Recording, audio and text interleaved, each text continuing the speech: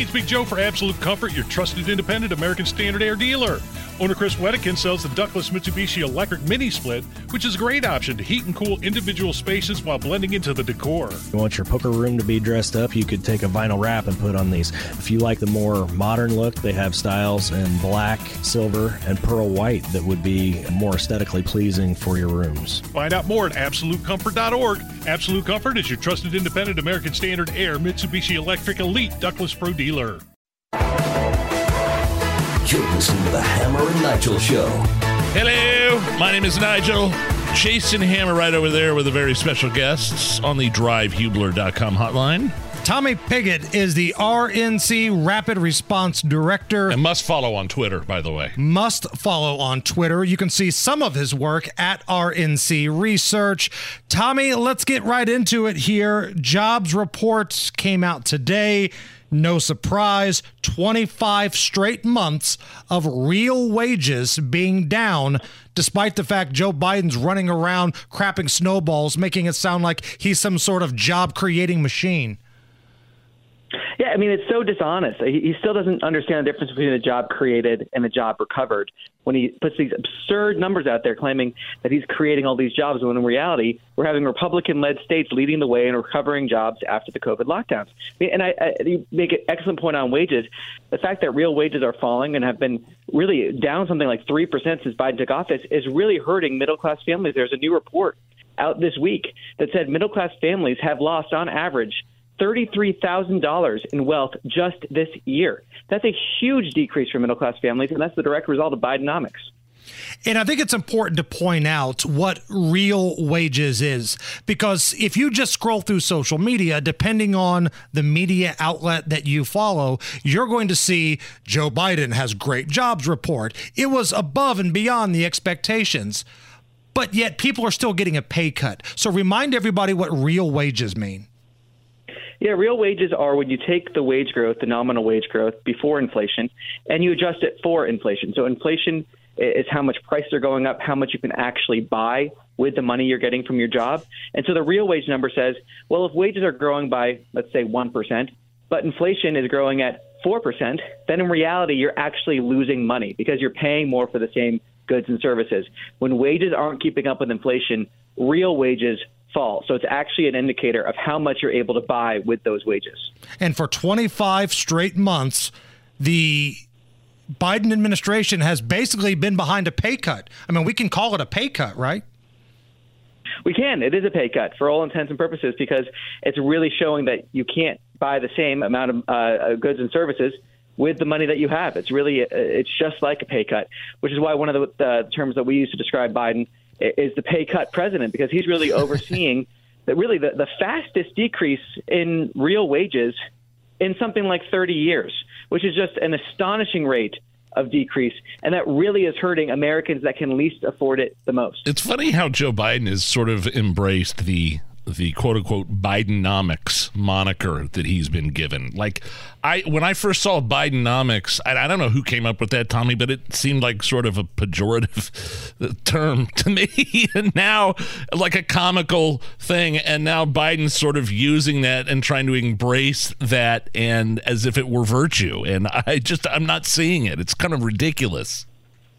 Yeah, I mean, I agree with you that if he had any common sense, he would take it as a pejorative because the economy's not good. So he wouldn't be embracing this economy. He would actually recognize reality and recognize that American families are getting poorer. Over 80% of Americans say the economy is negative. So if he had any common sense, he wouldn't be running on the economy because the economy is terrible. But I think he believes that he can sort of gaslight his way into changing people's perceptions. So far, it's not working. Over 80% of Americans, like I said, rate the economy as negative.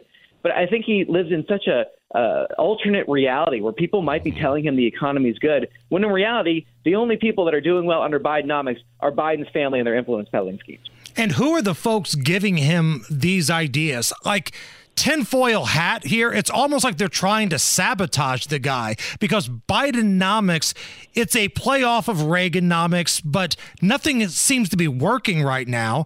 And whoever keeps telling Joe Biden to keep saying, these are our children, it seems like it's been one bad piece of advice after the other. That whole our children thing, I don't think that flies with anybody.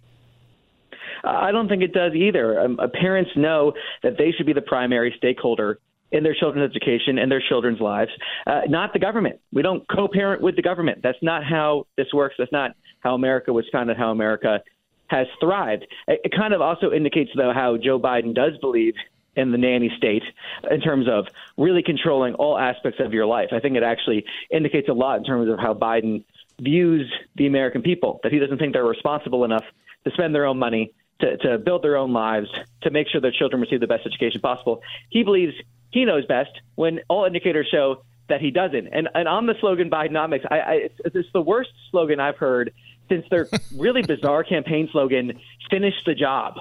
That slogan. It's just like, that sounded like a threat to me. I mean, like Mortal Kombat, it's like finish him. It's just like, that sounded like absolutely terrible to me. I don't know where they come up with this stuff. Tommy Pigott here, RNC Rapid Response Director on the Hammer and Nigel show.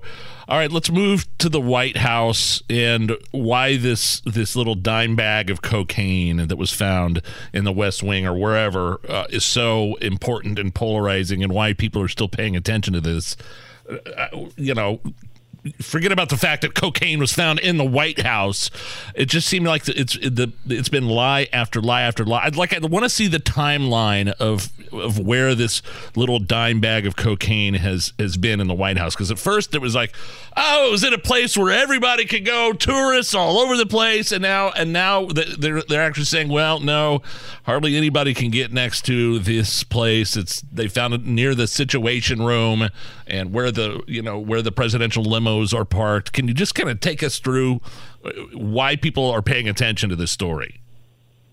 Well, I think you hit the nail on the head in terms of the story from the White House keeps changing. And the massive shock of finding drugs in the West Wing, finding cocaine in the West Wing, is enough for people to be concerned.